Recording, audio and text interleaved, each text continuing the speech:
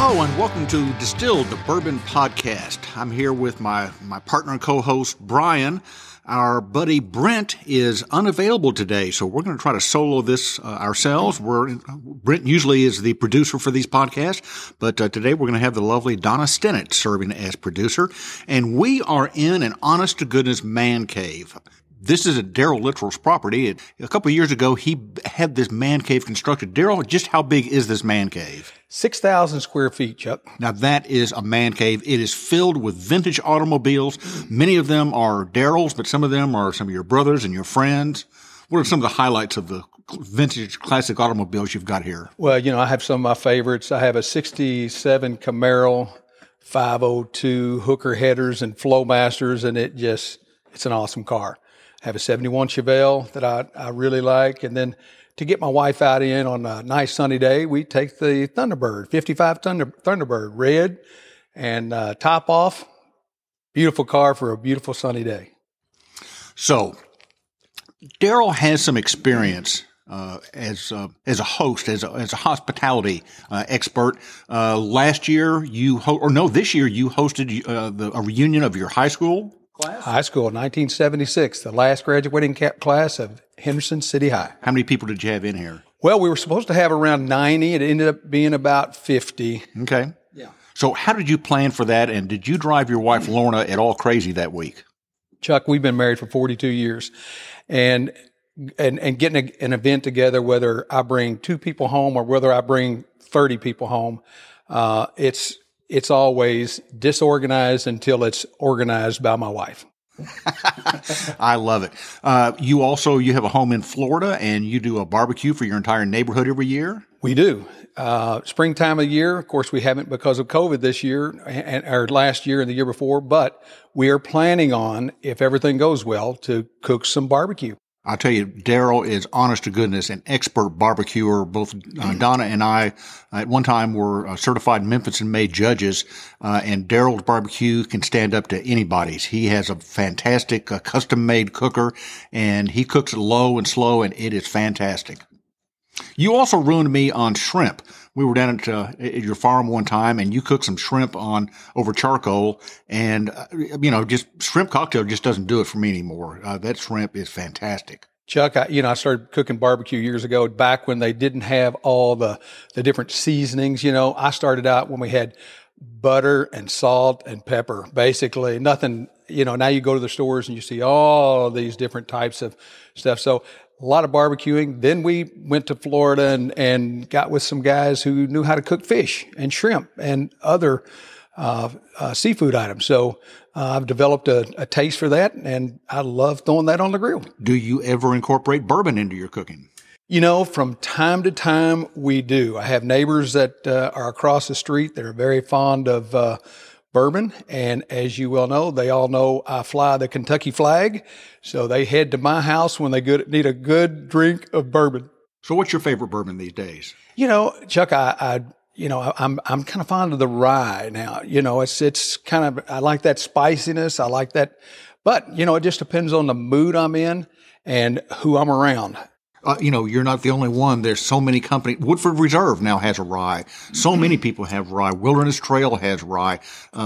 Probably 3/4, maybe 7/8 of the distilleries in Kentucky have a rye product. Yeah, I would say just about everybody that has a bourbon now has a rye. Is there a particular brand that is your favorite? You said rye, but is there a particular rye that... my go-to is Angel's Envy. I like that. I like Peerless. Those are my top 2 if I'm drinking, the rye. There's absolutely nothing wrong with either one of those ryes, but another one I think that you're going to enjoy. We did some shopping on Daryl's behalf. We were talking about hosting parties and hosting people. He's getting ready to throw a Christmas party here in about 40 minutes. Heaven knows how many people are going to be here. I asked him how many, and he said every person he ran into, whether it's at Walmart or the gas station, he invited over here. So it's going to be a real spread. So, one bottle that we picked up today that I think you're going to enjoy is the Rabbit Hole Derringer Rye. We tried it at Rabbit Hole a few weeks ago, and I just fell in love with it. I think it's an amazing rye, and I'm glad that Brian had it in stock. Yeah, I think we have another Maker's Mark. So it's not a rye, but what we did, as you know, Maker's is a wheated bourbon. Okay. But we have a store pick that my employees went to Maker's Mark and they asked the master distiller, we want a rye taste. So the master distiller mixed something up and put some staves in a barrel and then gave us a rye similar finished whiskey. Awesome. Well, I asked these two gentlemen to get me a selection together because, as we always do, we support Henderson. And so we've got a nice selection of lots of different stuff to taste tonight. Yeah, I think we have over 50 bottles, probably close to 60 bottles. Brian, I was very surprised when the order came. And that, we had been texting over the last couple of months about what we were going to get. And I said, hey, it's up to you. So he got his buddy Chuck, and I think they have come up with some very nice selections. We ran over budget just a little bit. I don't want to tell you what the dollar figure was, but we ran 4 cents over budget. So Brian took a picture of the cash register and he texted it to Daryl. So when Brian and his wife Justina arrived, Daryl came to make up the overage. He handed a nickel, but he said he wanted change back from that. And Brian said he'd write him a check. I need to be able to support next year as well. Exactly. So I'll start that penny with the next year's purchase.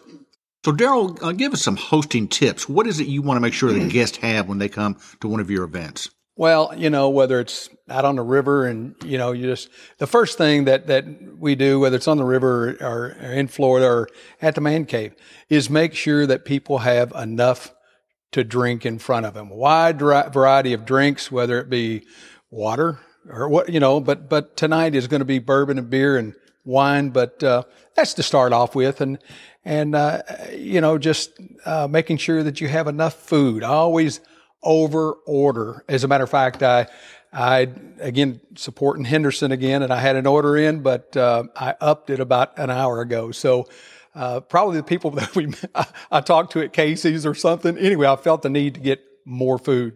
So you host a number of parties both in Kentucky and in Florida. Is there a difference between hosting a party in Kentucky as opposed to Florida? I know bourbon is probably much bigger in Kentucky.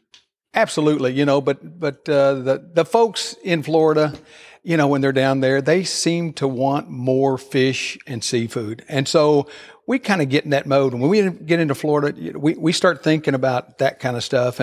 And hosting is just like hosting here. It's people that want good drinks. They want friendship. They want conversation.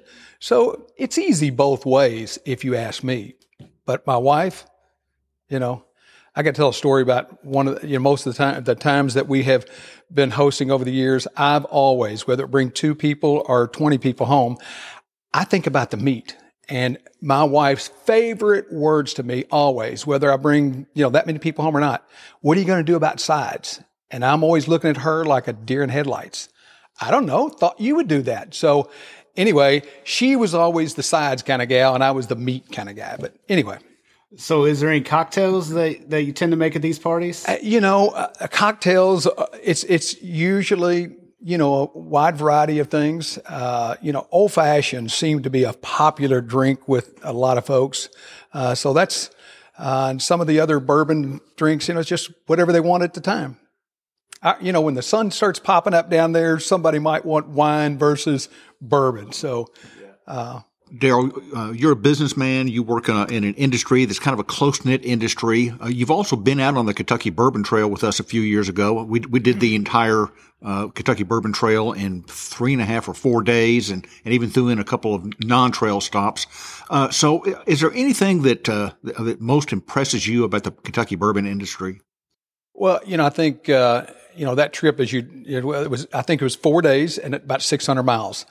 And we have T-shirts to prove it. But one of the most amazing things is that, all of the trail and how these people are working together to generate a lot of revenue for Kentucky. That is impressive, on its own. And so to see that happen, to see that Kentucky's on the map for what it's been known for is bourbon and few racehorses too, but bourbon, and even traveling and in Florida where we're amongst a lot of people from a lot of different states, they always say, "Hey guys, you from Kentucky?" And bourbon is always brought up. And inevitably, they have been on the Bourbon Trail, or we asked them to go on the Bourbon Trail. So that's really nice to see it surface and really do well. The thing that amazes me about the Bourbon Trail is that some of these distilleries that a few years ago built visitor center are rebuilding their visitor center bigger and better. I can't wait to see Heaven Hill. It's just astonishing. Angel's Envy is expanding. Not only are visitor centers expanding, but there's also a lot of new distilleries coming to Kentucky. Horse Soldier announced that they're building in Somerset. I think it's a $10 to $20 million investment. And there's a number of other distilleries coming to Kentucky. St. Lucia is coming to Wilderness Trail. Is that Danville? Yes. Yeah. So they're going to Danville. I think they're putting $20 million into the state.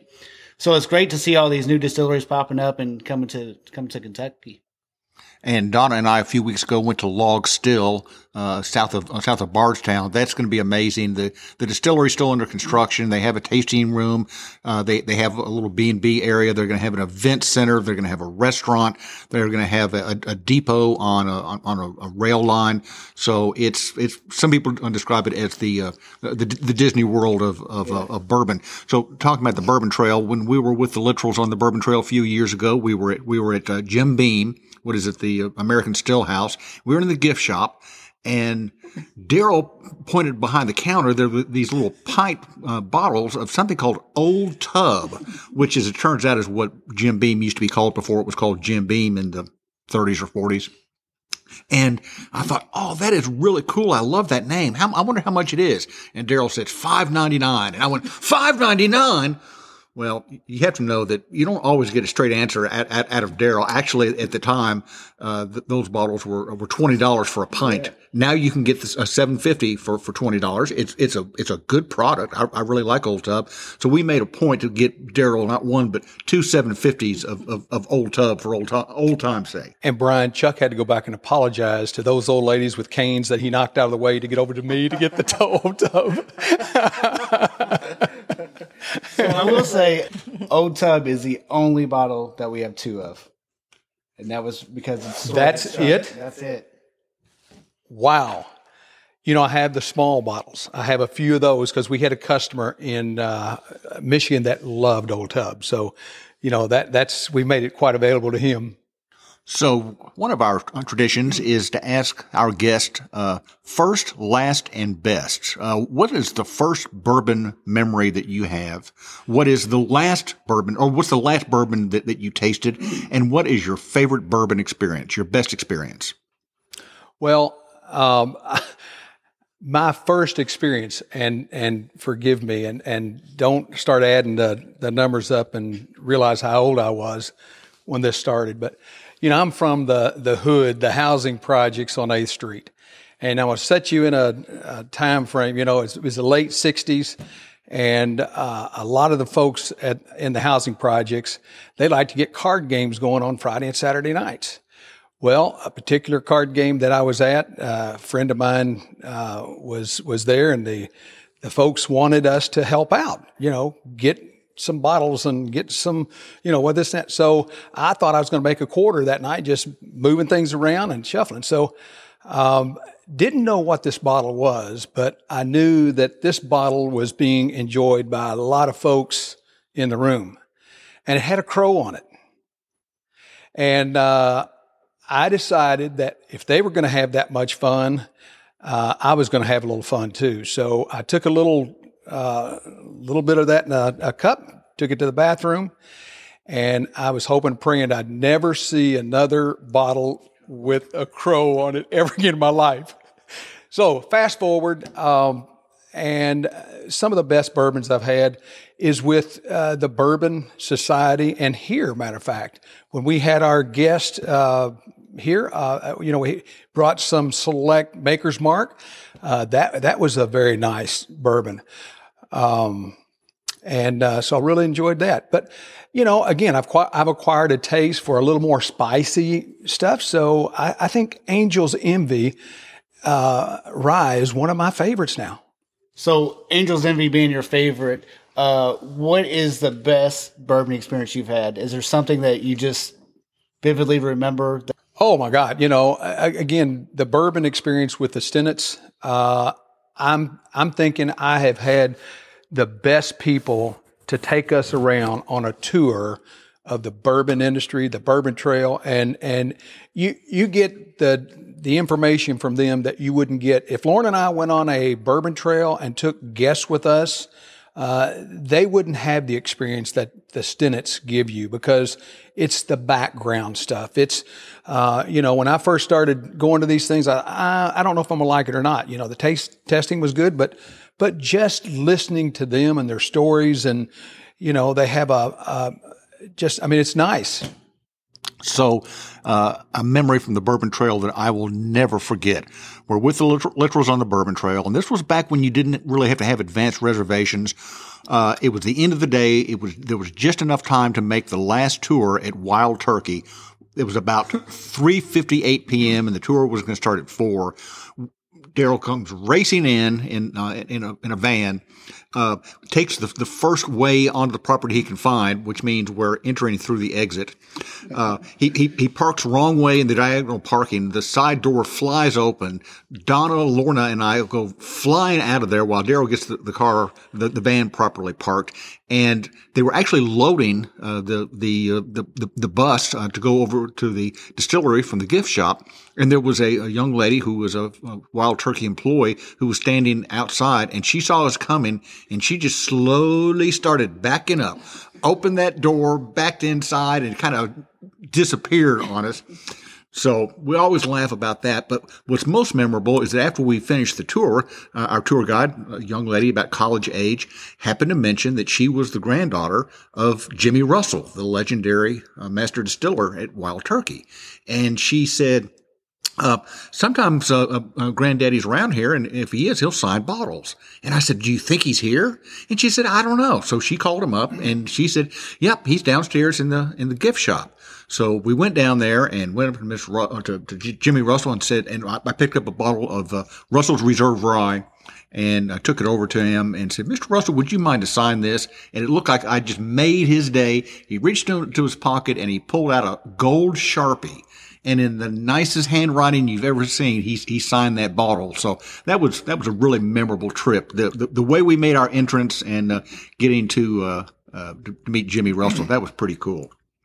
So another time we were on the Bourbon Trail with the Littorals, we were at Independent Stave in Lebanon, Kentucky. That's where they make bourbon barrels, and they have a real nice new big gift shop over there. And they had some small charred barrels available for sale. They had a 1 liter and a 2 liter and a 5 liter. I bought a 2 liter barrel. Follow the instructions for cleaning it out, making sure that it was tight. It never didn't lose a drop. And I made some barrel-aged Manhattans using Wilderness Trail rye and Carpana Antica, the acclaimed sweet vermouth, and Fee Brothers bitters. And so I am pleased to offer to two of my friends, wow, a bottle of 4-month-old barrel-aged Manhattans. Isn't that nice? Which, as you may know, with being a smaller barrel, there's less surface area, so it ages much faster. So I'm interested to see what this is going to taste like. And it was just, what did you say you put in there? Wilderness Trail rye? So we sampled some last night with some friends. That Carpano Antica it's a very formidable vermouth. Let's put it like that. So we ended up instead of the standard 2 parts whiskey and 1 part vermouth, we went with 3 parts whiskey. And if you've got a problem with your cocktail, just add more whiskey. That's right. Did you notice? I know you were taking samples each month. Did you notice a significant difference between each month? Yeah. Well, I knew when Chuck bought that, and I knew that it would be out back somewhere. So several nights I came over and I tripped over that flower pot that was in the way. Just kidding. I had plans to go around and check that thing out, but I just forgot, Chuck. I thought it seemed a little bit light. So we've emptied that one, and we're going to have a new adventure with something else. I don't know if we'll make if we'll just age some more whiskey. We were at Bardstown Bourbon at the cafe up there, and I'd ordered an old fashioned, I think, and it was really good. And I asked our server what kind of whiskey it was. I didn't specify, and she said that when they get down to just remnants of a bottle, they pour it into a charred barrel, and just so there's all kinds of different bourbons in there. Of course, they could have used their own very nice bourbon. That was part of the inspiration for wanting to do that. So I hope you enjoy this Chuck's barrel aged Manhattans. Chill it over ice and then strain it into a couple of glasses and lift it up and toast the new year. I just know I'm going to have some guests early next year coming down, and this might be a boat ride trip, Chuck. Oh, wow. I'd sure like to be on that boat. Anything else, Brian? I don't think so. I'll turn it over to Daryl, see if he wants to give us the last word. Again, this is my first podcast. I have listened to one all the way through, and it was the last time you guys had done it, and I was really impressed, and I hope you guys don't mind having me out and talking a little bit. So Daryl Littrell, thanks for having us over tonight. Thanks for being on our podcast. Thanks for your enthusiasm about Distilled to Bourbon podcast. And until next time, please drink responsibly.